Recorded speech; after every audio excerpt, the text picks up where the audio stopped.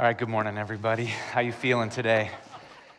They say dress appropriately. It's the safe thing to do. So anybody else have a coat that they've had in their attic for 9 years, waiting for this morning to finally pull it out? I just thought you had to see. This is what you're supposed to wear on a day like today. Get puffy on Sunday morning, all right? I just had to show you what I wore today.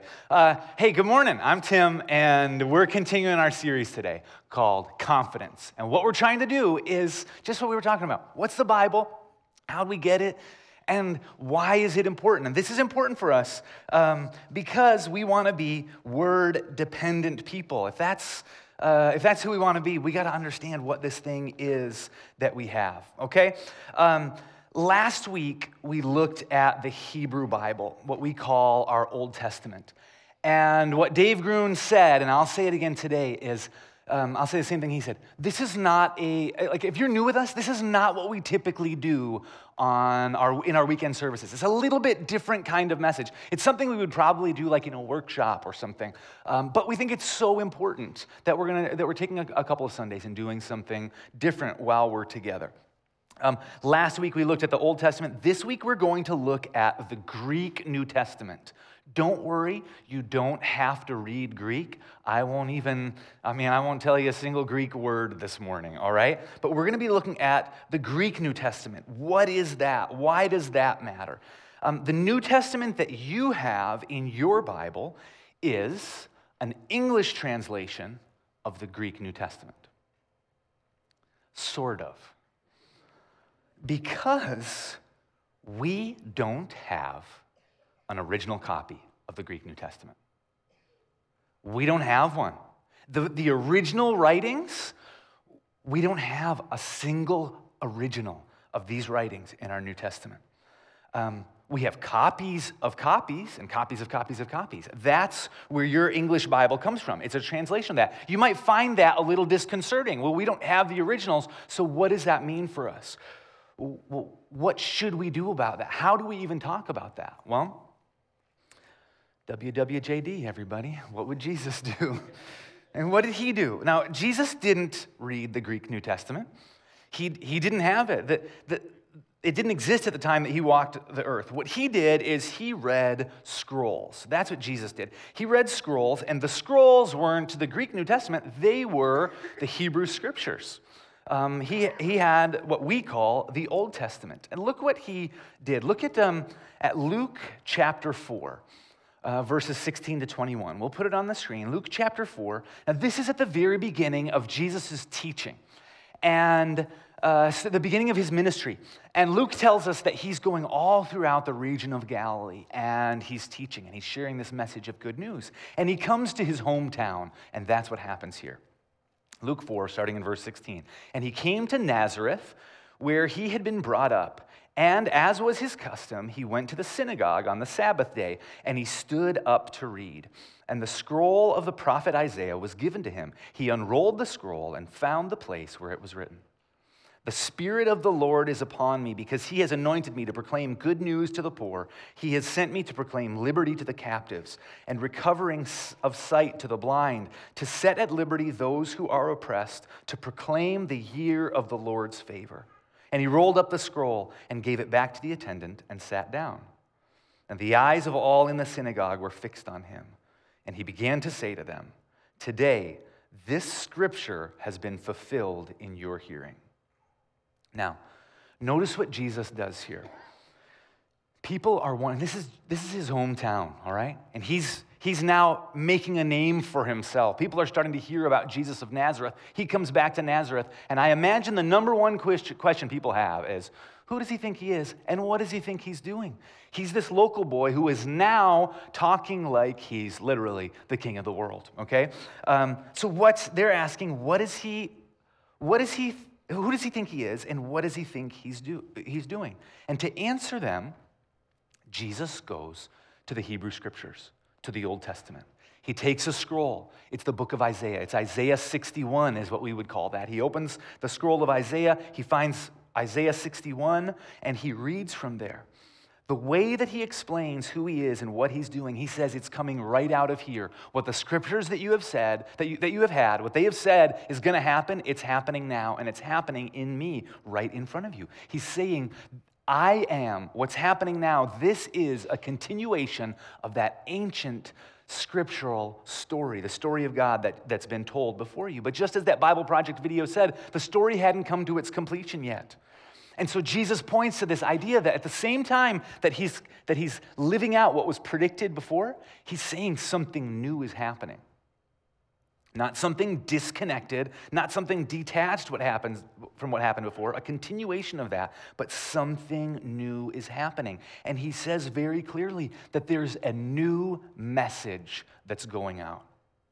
It's good news that's going out. Good news for those who are in desperate need of good news. This is our big idea as we talk about the New Testament this morning. Is this, that by faith we believe Scripture reveals Jesus as the completion of God's story. We believe Scripture reveals Jesus as the completion of God's story. And see how that statement starts? It's by faith. It is by faith. There's good evidence, really good evidence that speaks to what the New Testament is, that it's trustworthy and reliable and authoritative. But we're not going to get into most of that today. We'll touch on it a little bit. Because the reality is, this is still an act of faith. So for those of us who believe, we just want to say, is it reasonable for us to believe that these scriptures are what God wants us to have to understand who Jesus is and to understand that he is the completion of God's story? It's an act of faith. And I put there Scripture. I could have said the New Testament. That's what we're going to focus in on. I could have said the New Testament reveals Jesus. It does. But it's all of Scripture, Old Testament and New Testament, reveals who he is. Jesus looked back at the Hebrew Scriptures and said, what's happening now is described in those Scriptures. And what's happening now is a completion of the story. And that story, the completion of the story, the rest of it that's unfolding before you, that story needs to be told. And that's why we have a Greek New Testament. That's why we have a New Testament. Not because we needed a new set of rules, or in the first century, they needed to update their theology or contextualize it better. You know, we're not coming out of ancient Egypt anymore. We live in the Roman Empire. It's a new age. Let's update our understanding of who God is so we get it better in the day and age that we live. That's not why Jesus came, and that's not why we have a New Testament.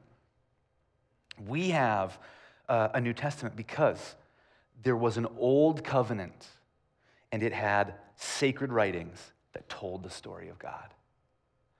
Told the story of that covenant, of how people came into relationship with God and what his call on their lives was and how they were meant to live out their life with him.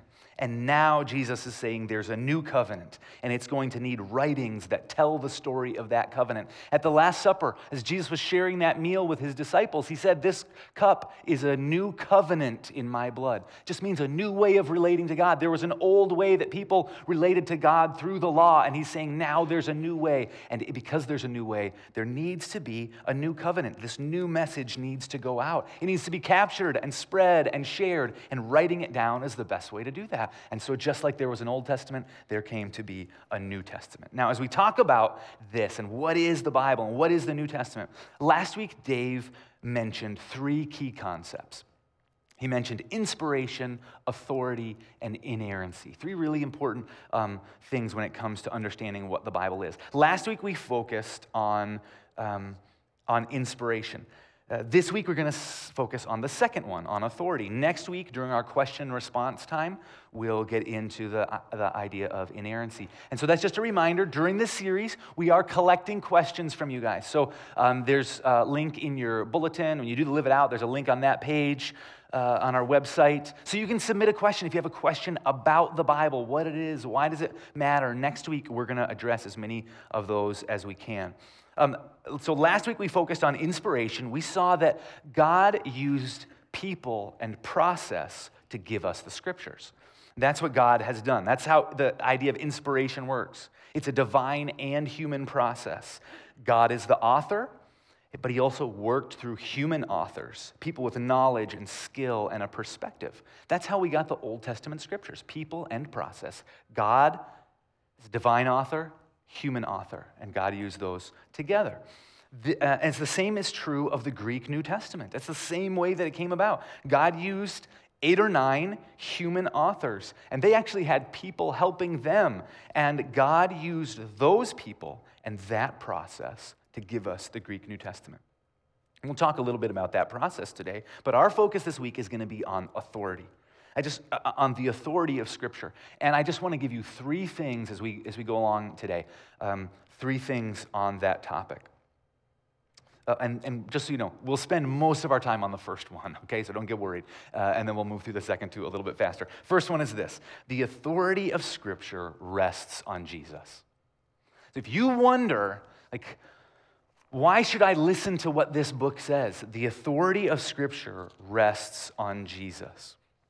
Again, we're focusing on the New Testament. I could have said the authority of the New Testament, but I want to make this point. We believe the Old Testament has authority because Jesus treated it that way. He treated it as authoritative. The Old Testament, that was his Bible. Those were his scriptures that he used, that he read from, that he learned. And so we do the same. So the Old Testament has authority because Jesus treated it that way.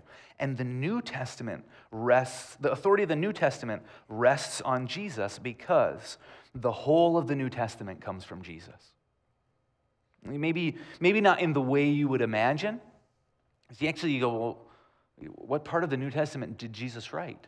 Well, okay, on one hand, from an inspiration standpoint, Jesus, as God in the flesh, Jesus, by his Spirit, inspiring the authors who wrote the New Testament, the human authors, you could say, okay, Jesus wrote the whole New Testament because his Spirit was working through them as they wrote. But I would say that even from a human standpoint, the whole of the New Testament comes from Jesus. Though he did not write it pen in hand, it comes from him. So the New Testament was written, I'll explain what I mean by that. The New Testament was written over a period of about 50 years, okay? So last week we talked about the Old Testament. Over a period of about 1,000 years it was written down. The New Testament, written down in about 50 years, roughly 50 AD to 100 AD. Some people would say maybe 40 to 90, but somewhere around in that time frame, we're making estimates here, about a 50-year period. 27 books make up our New Testament. You've maybe noticed they're not in chronological order. They skip around a little bit in time, like the Old Testament does. Like the Old Testament, they're organized by genre, okay, by the type of book it is. And so our New Testament has 4 Gospels, a history book, then 21 letters, also called epistles, and then one book at the end that's apocalyptic literature. And just so you know, apocalyptic does not mean the end of the world. We come to use it that way, but apocalyptic is just a word that means revelation. An apocalypse is just something being revealed. That's the kind of literature that the last book in the New Testament is. It was the last one written. Now, there's some perception that these books were chosen and made sacred, set apart hundreds of years after Jesus. That hundreds of years went by, and finally people went, okay, these are the books that matter. These are the books that we're going to make part of Scripture. That's not actually what happened. I never saw or read the Da Vinci Code years ago, but I know that was a big deal. That gave a lot of confusion about how this process worked and when it came about. It's not accurate. This real story went something more like this.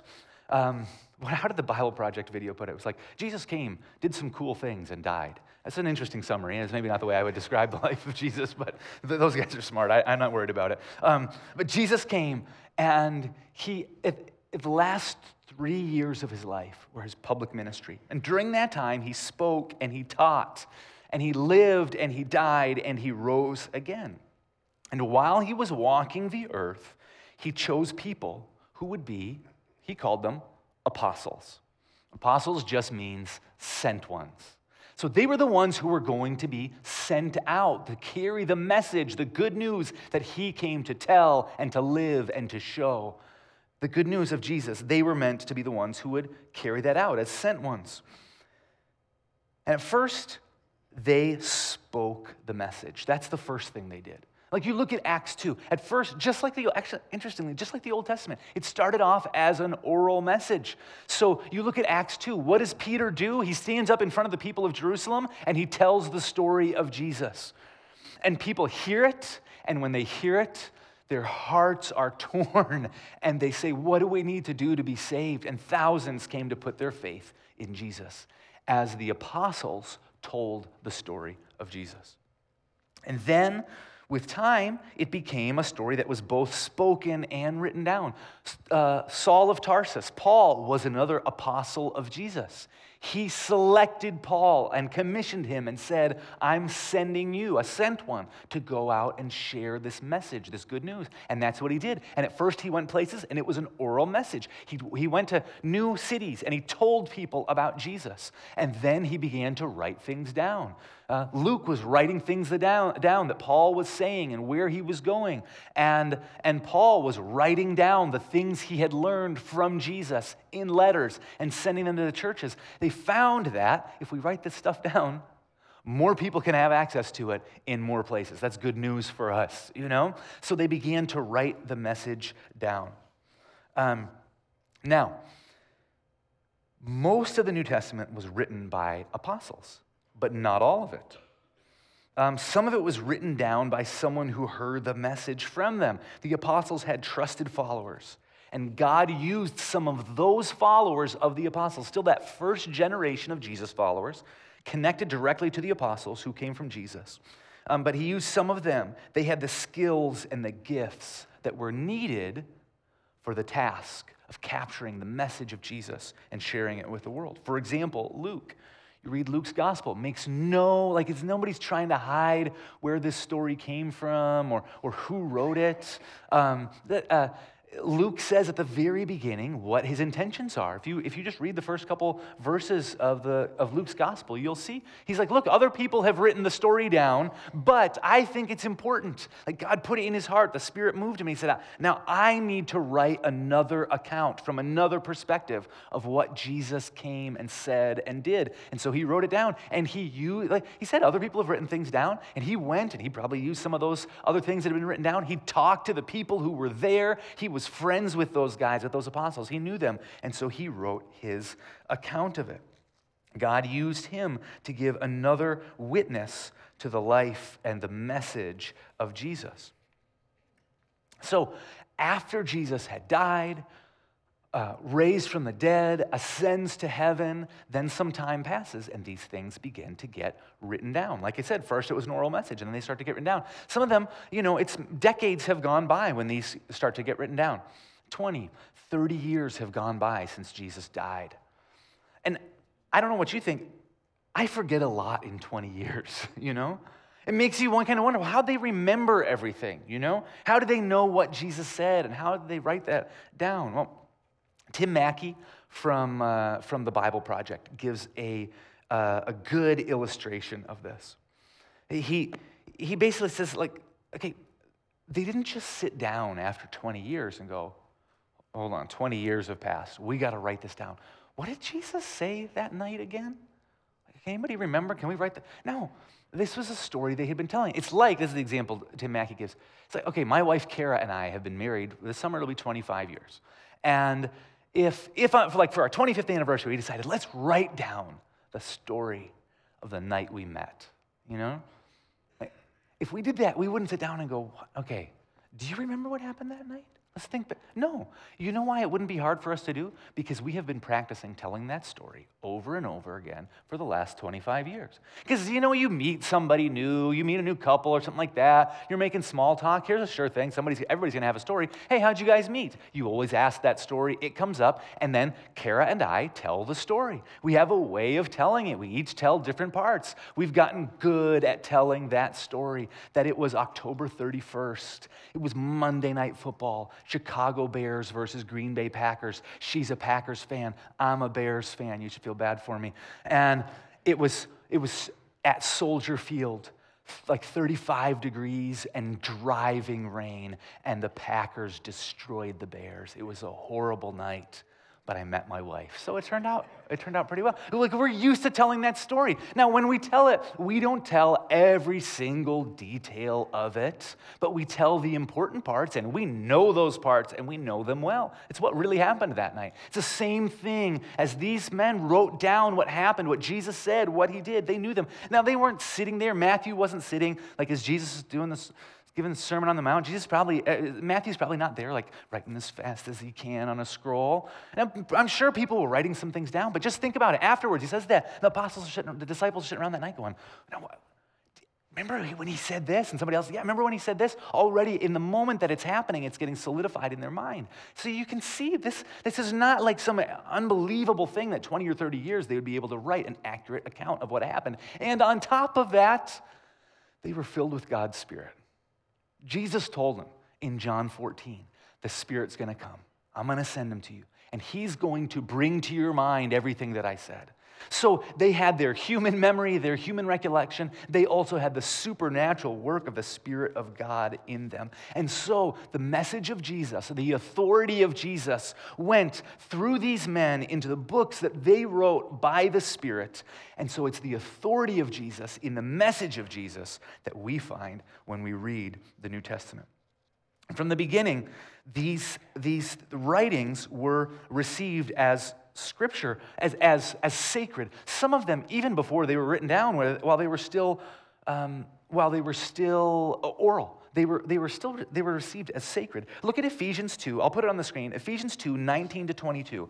This is Paul writing, several decades later, after Jesus died, and he says, "So then," a couple decades later, "So then, you are no longer strangers and aliens, but you are fellow citizens with the saints and members of the household of God, built on the foundation of the apostles and prophets, Christ Jesus himself being the cornerstone, in whom the whole structure being joined together grows into a holy temple in the Lord.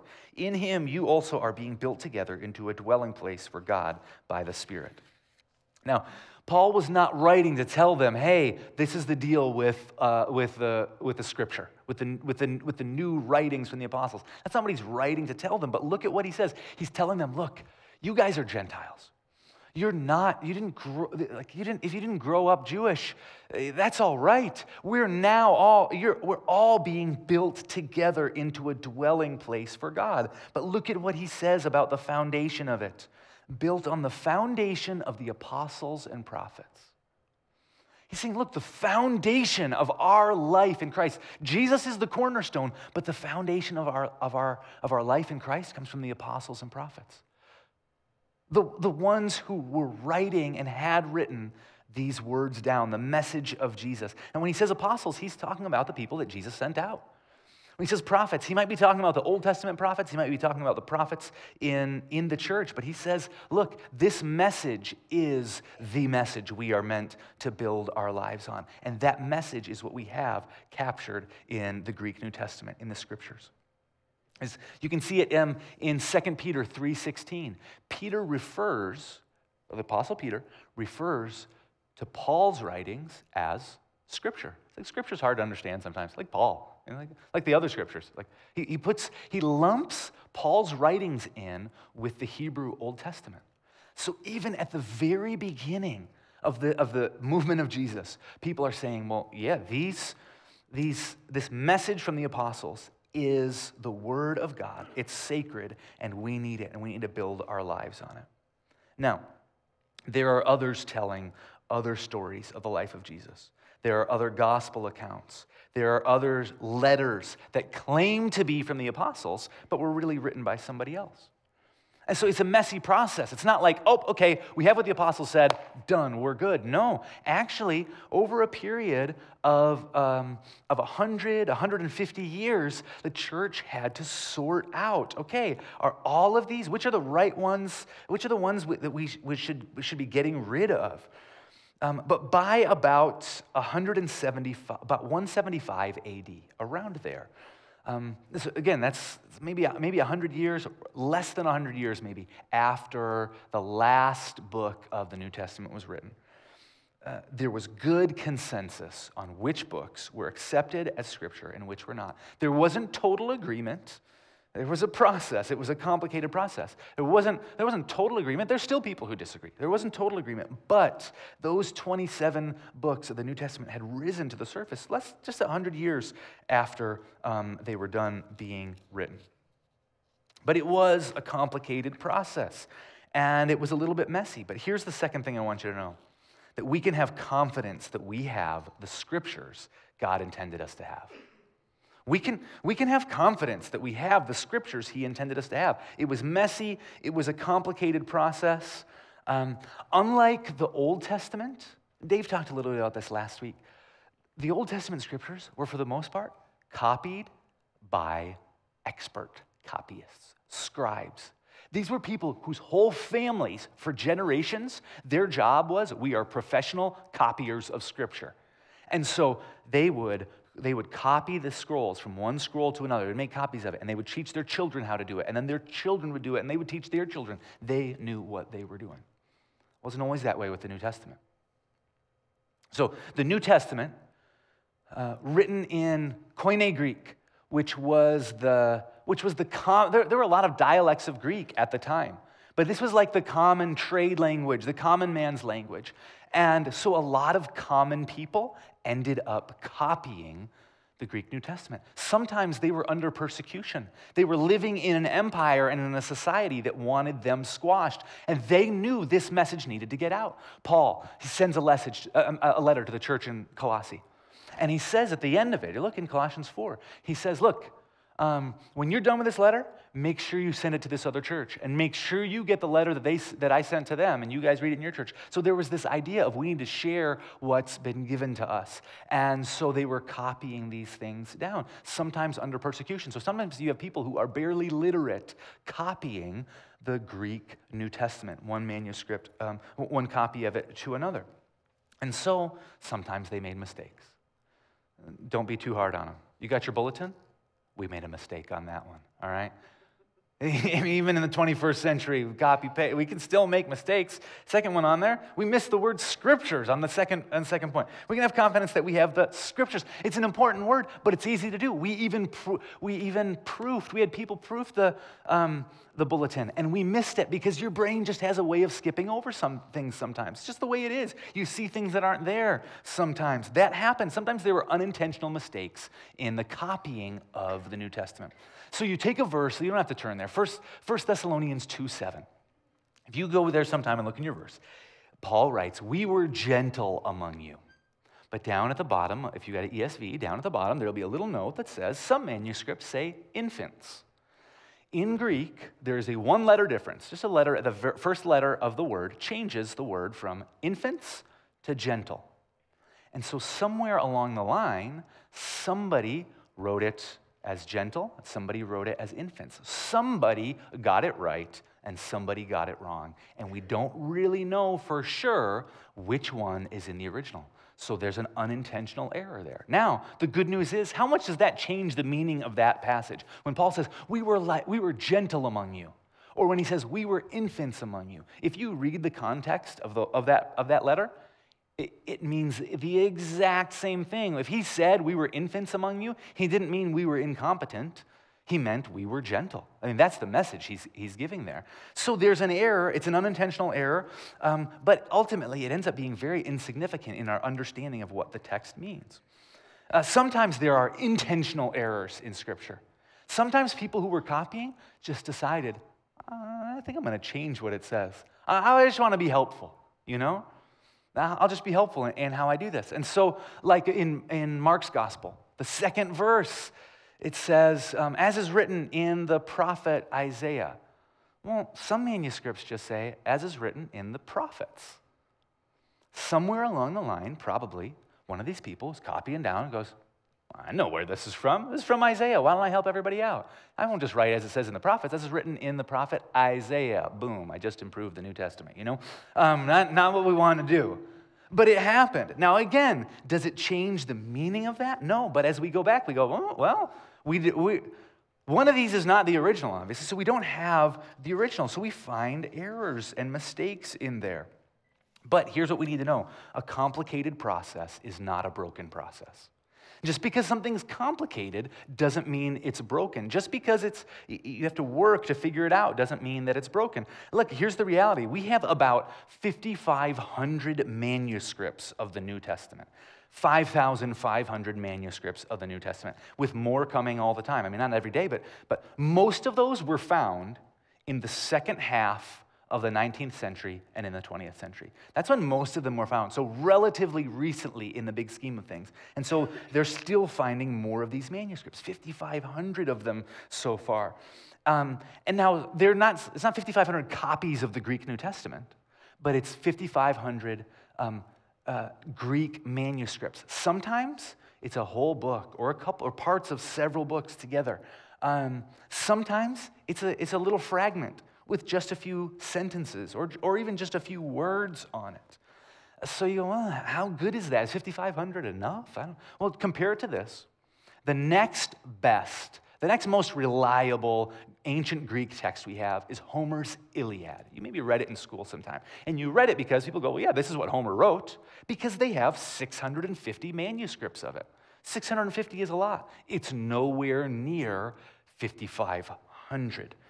And most of those came hundreds of years after Homer wrote. In fact, the oldest one came 400 or 500 years after he wrote. The oldest one they have, the closest they get, is 400 to 500 years after. For the New Testament, the oldest manuscript is a little piece of John's Gospel that's from only about 30 or 40 years after John wrote it. We've got a piece of a copy that's that old. So there were mistakes, but as experts look at all of these manuscripts, they go, okay, well, this one says it this way, this one says it a little bit this way, which one's the oldest, which one's the most reliable? And they're figuring out, okay, how do we have the best copy of the best copy? It's a copy, but how do we have the best copy of the Greek New Testament? And the interesting thing is, of those errors and disagreements, confusion about what was in the original, really the only only the things that really matter are the beginning of John, chapter 8. And you'll see this in your Bible. It makes no attempt to try and hide it. You will see it. It's like the oldest, most reliable manuscripts don't have the beginning of John, chapter 8, the very ending of Mark's gospel.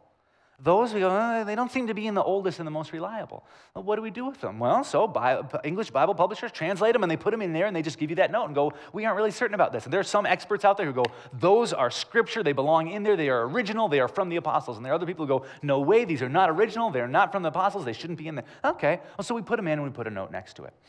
And we just go, okay, well, so I'm not going to build anything just on that little section of scripture. Now listen, if we took the Bible to be a rule book, if this thing was mostly about how do we find the rules and what do we do, well, then that would be a problem. Like to have a chunk of scripture like that and go, well, are these rules we're supposed to follow or rules we're not supposed to follow? That would be a big problem. But instead, when we look at scripture as what it is, as an unfolding story that shows us who God is and what he's doing in the world, a whole story that points from beginning to end to Jesus. He's the pinnacle of that story. He's the completion of that story. When we look at it that way, then we can take those pieces and go, okay, what do they say? Where do they fit with the rest of the story? Do they stand out somewhere? Are they, well, okay, we're not trying to make a rule or a law from one verse in one of those passages. Instead, we're trying to understand the whole message of Scripture. So, we can be confident that the scriptures we have are the scriptures that God intended us to. And most importantly, because we believe in a God who never fails. I mean, you set all of that evidence aside and you just go, well, okay, at the end of the day, we say we believe in a God who raises people from the dead. If Jesus could be crucified on a cross, publicly executed, and then come out of that grave and walk and teach and speak and return to heaven, if he could do that, certainly he can get the message to us. Certainly he can have the right people at the right time write it down and the right people copy it and us find the right copies so that today we have a copy of the scriptures that we can be confident in. We believe in a God who never fails. The third thing about the authority of Scripture is this. These authoritative and trustworthy writings are our foundation for following Jesus. They are our foundation for following Jesus. Just think about that. It just makes sense. It's logical. If they're authoritative, if they carry the authority of Jesus, if these came from him, the people who he commissioned and sent out wrote these scriptures for us, if that's if they have the authority of Jesus, and if they're trustworthy, if we have the scriptures that God intended us to have, then they should be a foundation for us as we follow Jesus. Look back at Ephesians 2, that passage we looked at before. It says, there's a new life that you're living, a new way of being, a new people that you're going to be, and it's built on the foundation of the apostles and the prophets. Christ Jesus himself being the cornerstone. He says, you meant to build your life, this new life you have as a community of Jesus followers. It's meant to be built on what you received from the apostles. We received this message from the apostles of Jesus. He sent them to give it not just in the first century, but so that we would have it today. If Jesus has given you a message for you to receive today, shouldn't you build your life on it? Here's why this matters. In 2018, just a few years ago, a huge survey was done. Asked a bunch of people a lot of questions. And one of the things they found was this. 45% of Southerners in the U.S., I don't know how they define Southerners. We can debate about that. Where's Kentucky? I don't know. 45% of Southerners who consider themselves Christians in 2018, almost half, never go to church or go once a year, okay? Once or less a year, they set foot inside a church, okay? Now, these people, 89% of them say the Bible is the inspired word of God. So that group of people, 89%, that's just about all of them, say the Bible is the inspired word of God. And yet, they don't gather with God's people in the church. Interestingly, they have some interesting views. Overwhelmingly, that group, they're opposed to abortion. But the vast majority of them have no concerns about premarital sex or homosexual sex. It's not an issue. It's not a moral issue for them. Now, listen, I just got done saying the Bible is not a rule book, okay? It's not there for us to go, okay, what are the rules we got to follow? But the Bible does show us how to live in the world that God created. It instructs us. It's wisdom. If you've been doing the Live It Out, you've been in Psalm 119. You know scriptures are meant to guide us in how we live our lives. They're meant to do that. And so we should, if we believe the scriptures are the inspired word of God, we should care what they say and we should live our lives accordingly. So you see the issue. These people, our church is surrounded by people like this. They say they know what the Bible is, but they don't actually believe that's what it is, or they would act like it. They say they know what it is, but they don't. It's our foundation for following Jesus, so don't live that way. Don't live that way. I'm not saying like they're the bad people, don't be like them, but they're wrong, and they're missing out on the life that Jesus has called them to. They go, I'm a Christian.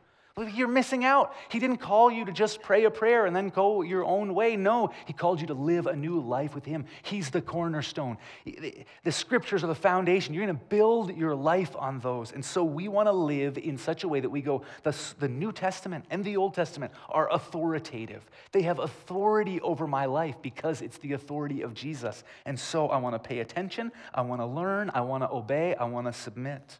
I want to follow Jesus. By faith, we believe Scripture reveals Jesus as the completion of God's story. I want to live in that story, and I want him to change me and use me every day of my life for what he wants. The Scriptures will show me that kind of life. And so what do? We live it out. We sometimes say around here, if you sign up for Wade In, take it start that class in a couple weeks, you'll hear us say, we say depth is application. You want to go deeper? You want to go deeper in the scriptures? You want to go deeper in our messages? Figure out how to apply it in your life. Figure out, how do I live this out? And so that's why we say 5 days a week at least, we're going to give you a tool to help you engage with God through his word. That's what it's about. Engage with him through his word.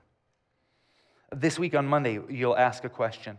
you'll ask Jesus a question. It's this: what's one area of my life that I struggle to submit to your authority? I mean, just on Monday morning to slow down and open God's Word, to pray through a little portion of Psalm 119, and then ask Jesus, what's one area of my life that I struggle to submit to your authority? And maybe in that moment, he will bring something to your mind, or maybe he will let you wrestle with that through the rest of the day or the rest of the week. But he will speak, he will answer, he will show you if your eyes and the ears of your heart are open to hear what he has to say. He wants to engage with you, so engage with him by his Spirit and by his word. He's worth our time. He's worth our effort. These scriptures are worth our time and our effort because Jesus is worthy. He's the one we want to follow. He's the one we want to submit to. He's the one we want to worship. That's how we're going to finish today. So wherever you are, in here, at home, online, or if you're down the hall in Blend or out at Bearden, wherever you are, we're gonna finish by worshiping God today. So let me pray before we do that. Heavenly Father, we're grateful that you have given us your word, that you haven't left us in the dark. And it's sometimes, God, it is confusing, and sometimes it's hard to know exactly what you meant or why you said what you said or did what you did. But we trust you. We trust Jesus. And so we trust your word, and we want you to show us how to live. We want to have something to build our lives on, God, lives that matter not just today, but for all eternity. And we believe you can do that. We believe you are that. And so we want to build our lives on you, God. We love you. It's in Jesus' name we pray.